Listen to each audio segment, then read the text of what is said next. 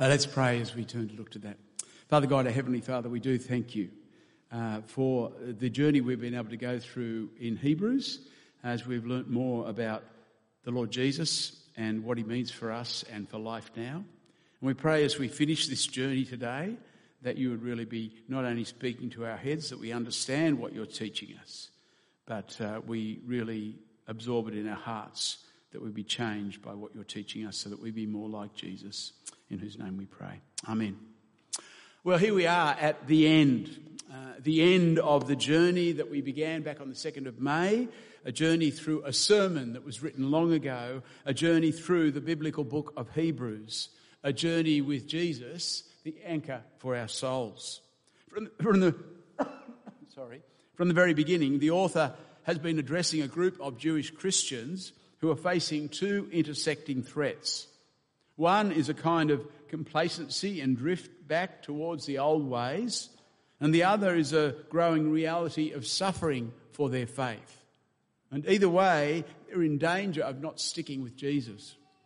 So the author has constantly pointed them to Jesus as the anchor who can keep them, keep them from drifting and hold them safe in difficult times. Jesus, God's last word, his Son, the exact representation of God's being, the gentle and lowly one who delights in calling us brother, sister, the pioneer and perfecter of our faith, who as our great high priest provided purification for sin and then sat down at the right hand of the majesty in heaven.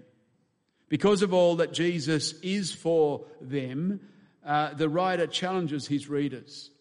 He challenges them to not harden their hearts like Israel in the wilderness, to not be lazy but to grow up in the faith, to hold unswervingly to the hope they profess like the ancients who lived by faith, and to keep their eyes fixed on Jesus.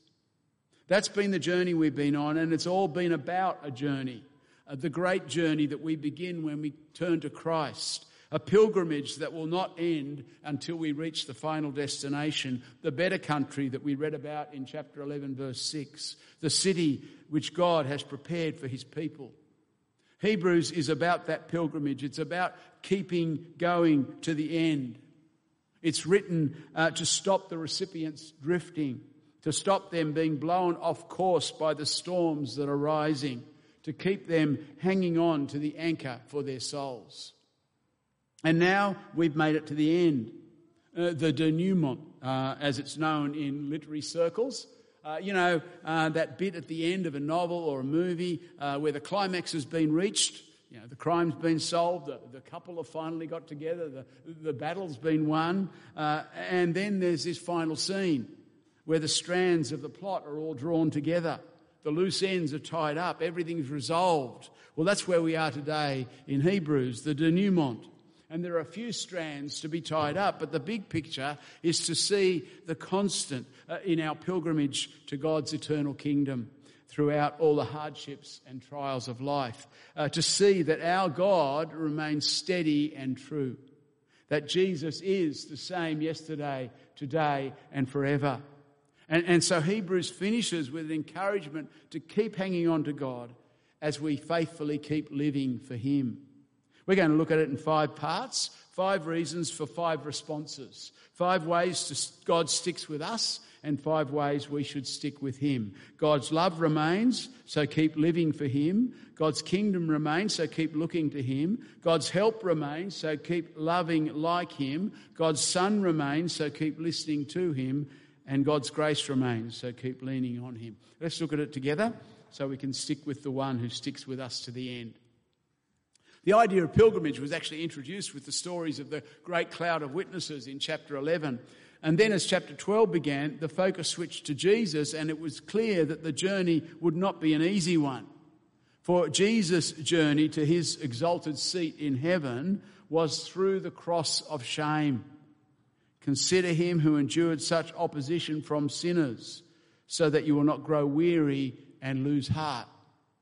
Clearly there was a danger that these people could grow weary and lose heart. And perhaps that's a danger for you right now. Now, whether it's the ongoing challenges of living with COVID or the struggles with health, physical or mental, or finances, or relationships, or copying an increasingly hard time for your convictions about Jesus, you may feel battered and almost ready to give up. Well, if so, this is definitely a message for you, as the writer exhorts us to keep living for God, because God's love remains even through hardship. His readers have suffered for their faith already. We read in chapter 10 about them having their property confiscated. But a greater test for their faith may still await them. Verse 4, in your struggle against sin, you have not yet resisted to the point of shedding your blood. Harder times than they have yet experienced may come upon them. So the preacher points them to a word of encouragement from Scripture. Proverbs chapter 3, verses 11 to 12. My son, do not make light the Lord's discipline. Do not lose heart when he rebukes you, because the Lord disciplines those he loves, and he punishes everyone he accepts as his son. This is the secret of enduring hardship, to recognise it as discipline, God's hand of teaching and correction, because discipline is a sign of love, isn't it? I'm a father, and when I disciplined my children, it was because I loved them, because I wanted them to know what was right and wrong, because I wanted them to learn important lessons. If I hadn't disciplined them, that wouldn't be a sign of love. That would be a sign that I didn't care. Of course, human parenting is faulty. Disciplinary action often comes from anger rather than love. It's sometimes applied unfairly or without mercy.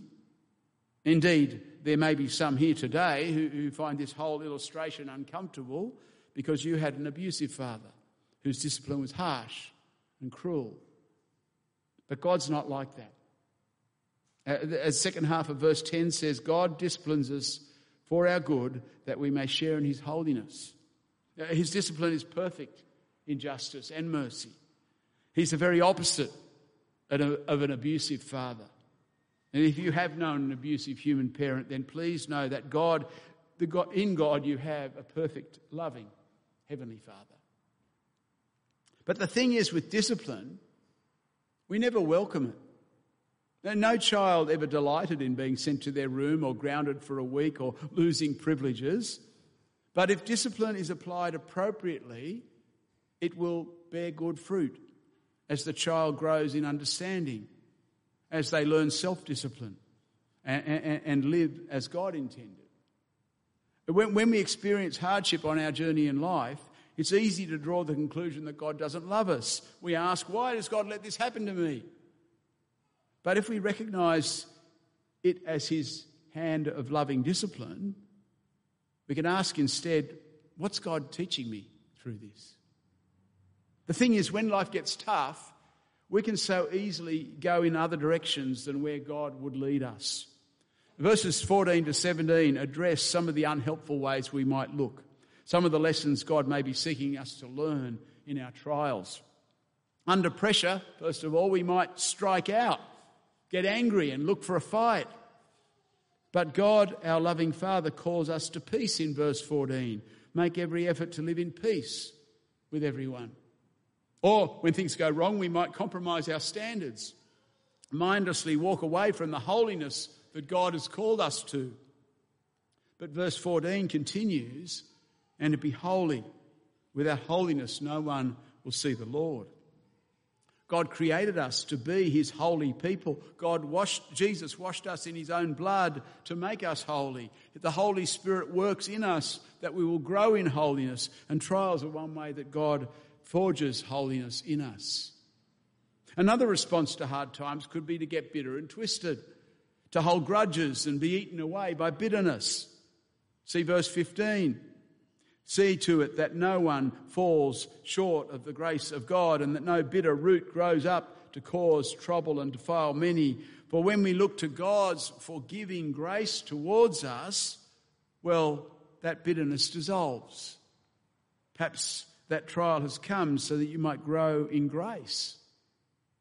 And too often when people feel the heat, they don't just get out of the kitchen.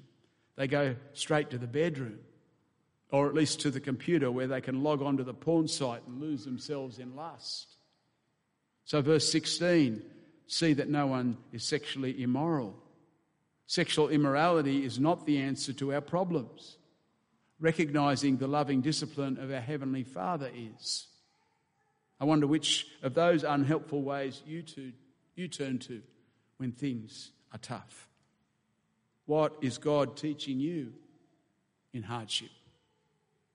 Because all of those other responses are a bit like red stew. You remember the story of Esau and Jacob in Genesis 25? Esau came back from hunting hungry, and he wanted a quick fix for his hunger. And his brother Jacob was ready to capitalise on it. He offered Esau the red stew that he was cooking in exchange for Esau's birthright as the firstborn, which was the promise of God to Abraham for much future blessing. And he gave it up for red stew. When we respond to hard times by angrily striking out, acting in unholy ways, letting bitterness settle in our hearts, or running to the porn site, it's like we are selling our birthright as God's children rather than responding to our Father's loving discipline. But if we endure hardship as discipline, seeking to grow in Christ through difficult times, then rather than be weakened for our pilgrimage of faith, our feeble arms and weak knees will be strengthened. God's love remains, so keep living for Him. And let me tell you, it's so much worth lasting the distance. In verses 18 to 22, we're given a glimpse of our destination, the heavenly city of God's kingdom. The destination of the Christian pilgrimage is contrasted with the initial destination for Israel when they left Egypt to Mount Sinai. We can read about that in Exodus 19 and 20. Mount Sinai was the tangible, touchable reality of God's holy presence, covered with fire and darkness, gloom and storm. And there the people heard God speak and trembled with fear, begging to hear no more. Such was their encounter with the Holy God. The destination for the Christian pilgrimage is just as real, but it's not a present reality that we can see and touch right now. It is Mount Zion, the heavenly Jerusalem that will one day come out of heaven from God and be as He establishes the new heavens and the new earth. Rather than marked with fear, joy abounds in Mount Zion, with myriad of angels joyfully singing God's praise, along with the chosen people of God of all ages whose righteous spirits have been perfected by Christ. In their midst is God, the judge of the universe, and with Him is Jesus, the reason this gathering is not trembling in fear, for they are covered by the sprinkled blood of Jesus, blood that does not cry out vengeance like the blood of Abel, but cries forgiveness, freedom, salvation. That, folks, is where we're heading. Indeed, by faith in Christ, there's a sense in which we are already there. The verse says, you have come to Mount Zion. It's just as real, no, even more real than Mount Sinai. And as we gather each week as God's people, we get a little taste of it. Joy in the presence of Jesus. The people of God living for Him. And one day it will be perfected forever. And it cannot be shaken. Mount Sinai shook.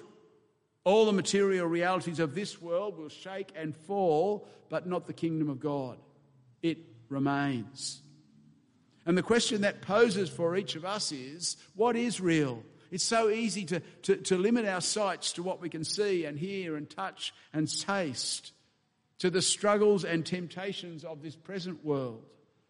But our destination offers us so much more. The very presence of the living God. You know, the people of Israel soon turned their backs on the fearsome reality of Sinai as they cast their idol of gold. They didn't escape judgment for their rebellion. How much less will we if we ignore the wonderful spiritual reality that we've been given? Therefore, since we are receiving a kingdom that cannot be shaken, let us be thankful and so worship God acceptably with reverence and awe, for our God is a consuming fire. So, whenever you feel the brokenness of this world, and are tempted to get angry or bitter or lustful or in any other way abandon the holiness to which you were called. Remember that one day the fire of God will consume this present world and replace it with a new perfect world, his kingdom that cannot be shaken. And that's our destination. And you know, while it mightn't be happening lately, I'm sure that most of you have endured a long-haul flight at some time. And if, like me, you're stuck in cattle class with little leg room, you know that it can be pretty uncomfortable. And it certainly takes great expertise and possibly some tablets to get any sleep. What we need to do, I remember when Karen and I flew to London, we weren't even able to get seats together, so we had to sit apart and not even get able to talk to each other through the misery. But what we needed to do was to keep our eyes on the destination, to know that the discomfort wouldn't last, to endure the present suffering for the goal ahead. And that's what these verses are urging us to do, to remember that God's kingdom remains, so keep looking to him. Unless someone says, well, so it's all pie in the sky when you die then, something that we can look forward to, but nothing for my life now as I struggle with this or that. Well, as we enter the final chapters of Hebrews, the final chapter, we're reminded that it's not all future. Right throughout Hebrews, God has been ever present. And so he is as the book draws to a close. See down in verse 5. See the quote from Joshua 1:5. Never will I leave you. Never will I forsake you. When God spoke those words to Joshua, God was promising to stand by his people when they were about to enter the promised land. And he makes that same promise to us as we look to enter the kingdom. Never will I leave you. Never will I forsake you. God looks after us in the here and now. We can be sure of that. Even if suffering is our present reality. Even if we're persecuted for our faith, or don't have enough money, or can't find a marriage partner, or feel unloved and undervalued, we can be sure of God's presence. We can say with the writer of Psalm 118, quoted here in verse 6, the Lord is my helper. I will not be afraid. What can mere mortals do to me? God will stick by us through thick and thin. That's the promise. He's with us on the journey to his city. His help remains. And that being the case, he urges us to be in it together. Fellow pilgrims, living the new commandment of Jesus, a new command I give you, love one another. As I have loved you, so you must love one another. So chapter 13 here begins, keep on loving each other as brothers and sisters. God keeps loving us. His help remains. So love like him. What's that look like? Well, the writer actually points out 4 ways to love like God. First of all, loving God like God means showing hospitality, being generous towards others, even those you don't know, taking care of them, welcoming them into your life. When Abraham welcomed strangers in Genesis 18, they turned out to be angels. Maybe the strangers we welcome will be angels too. The new family in the neighbourhood that you invite home to lunch. The elderly lady next door whose lawn you mow. The homeless man you stop to talk to on your way to work. Next, loving like God means standing with those imprisoned for their faith. Identifying with those being mistreated for owning the name of Christ. You know, there are more Christians being persecuted today than ever before.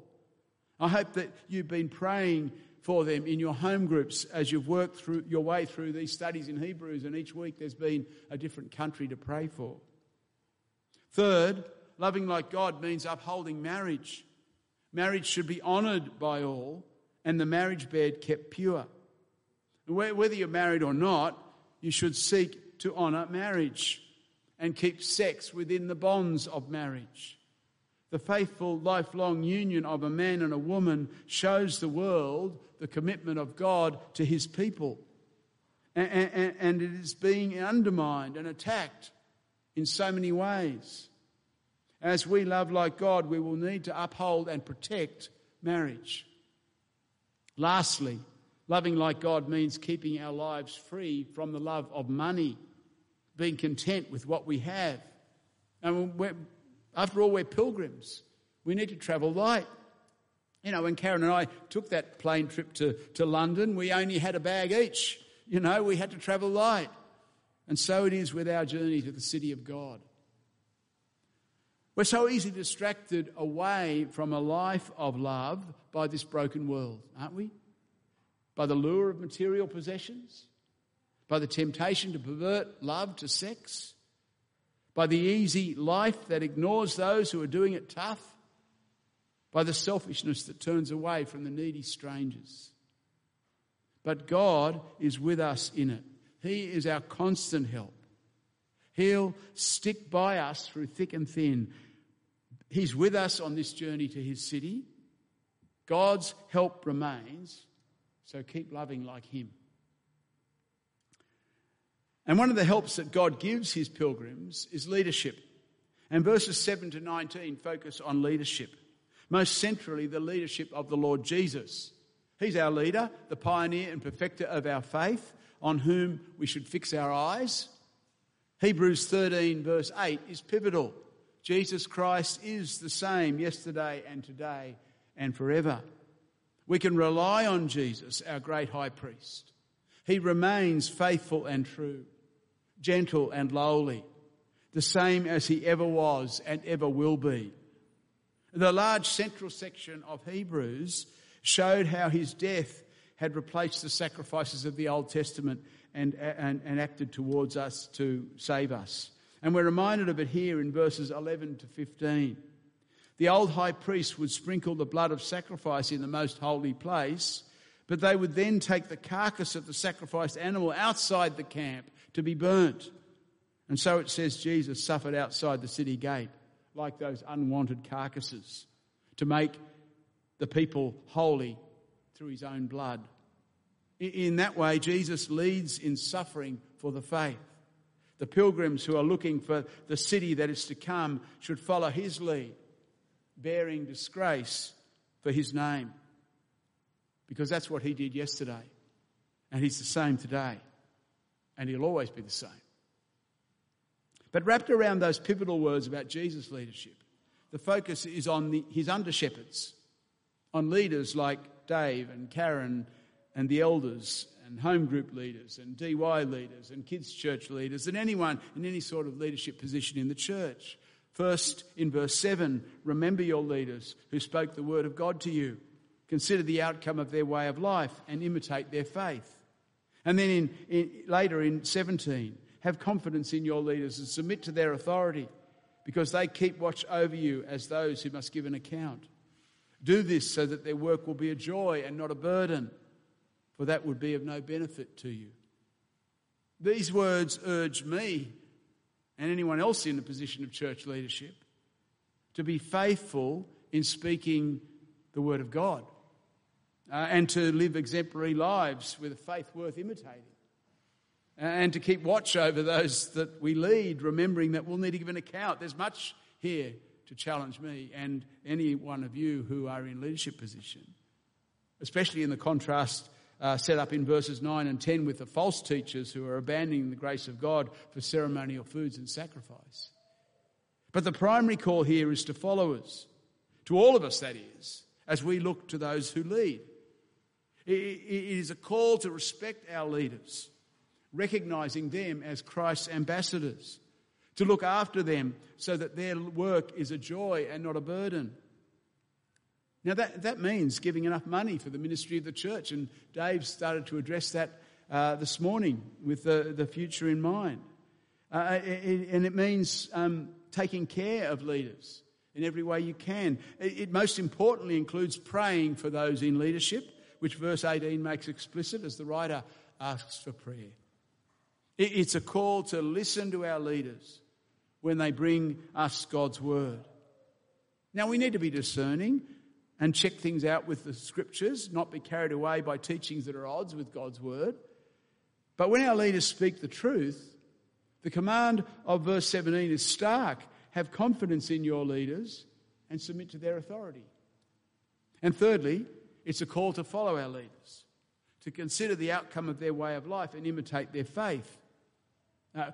Those of us in leadership should be able to say, as Paul did, follow me as I follow Christ.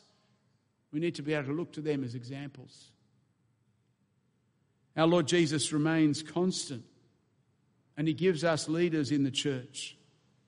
The call is to listen to God as he speaks to us by the word and example of godly leaders. So as verse 15 and 16 put it, through Jesus, therefore, let us continually offer to God a sacrifice of praise, the fruit of lips that confess his name. And do not forget to do good and to share with others, for with such sacrifices God is pleased. That's how Jesus leads us. And he remains. So keep listening to him. But the final word of this sermon, the final words are not words of instruction, they're words of grace. A benediction that recognises that it's all of God. May the God of peace, who through the blood of the eternal covenant brought back from the dead our Lord Jesus, that great shepherd of the sheep, equip you with everything good for doing his will. And may he work in us what is pleasing to him, through Jesus Christ, to whom be glory forever and ever. Amen. Now we've just been reminded of our great high priest whose blood makes us holy. And now we're reminded again, the eternal covenant is written in his blood. He is the one who has conquered death. And he is the great shepherd who will guide his sheep home, who will equip them for what they need for the journey, who will enable them to do God's will, who will work in them what pleases God. It's all by grace. It's all for his glory, from first to last. That's how the sermon began. That's how it ends. God's grace remains. And having finished his written sermon, the pastor then adds a few personal notes, finishing with a final word of grace. Grace be with you all. That's what we depend on. This is the anchor that we have to keep us from drifting or being blown off course. Not our performance, but the grace of God in Christ. God's grace remains. So keep leaning on him. And so here we are at the end of the letter. Here we have what we need to make it to the end through whatever this broken world throws at us. All based on the fact that God is constant and holds out for us an unchanging kingdom brought to us by his unchanging Son, who will stick with us to the end. That's the anchor that we need for our soul. So keep on keeping on. Stick with him to the end. God's love remains. So keep living for him. God's kingdom remains. So keep looking to him. God's help remains. So keep listening to him. God's grace remains. So keep leaning on him. As Jesus said, remain in me and I will remain in you. Let's pray. Our Lord God, our Heavenly Father, we thank you that we can have such confidence in all that you are for us in the Lord Jesus. We can have such confidence that Jesus Christ is the same yesterday and today and forever. That the same Jesus who laid down his life for us and rose victorious from the tomb is the same Jesus who is now interceding for us in the heavenly places. And the same Jesus who will one day return and bring in the new heavens and the new earth where we can live in eternal fellowship around your throne of grace. Lord, we thank you for that wonderful truth, but we confess how easily we forget it. If not in our minds, in our practice. We so easily forget when we're pressured or just when we're doing it easy. Lord, we pray that you'd constantly bring us back to the wonderful truth of the Lord Jesus and all that he is for us. Lord, we need that anchor for our souls. Help us to hold on to it for all our lives so that we might bring you all the glory as we depend on your grace and live for your holiness in all our lives. We pray in Jesus' name. Amen.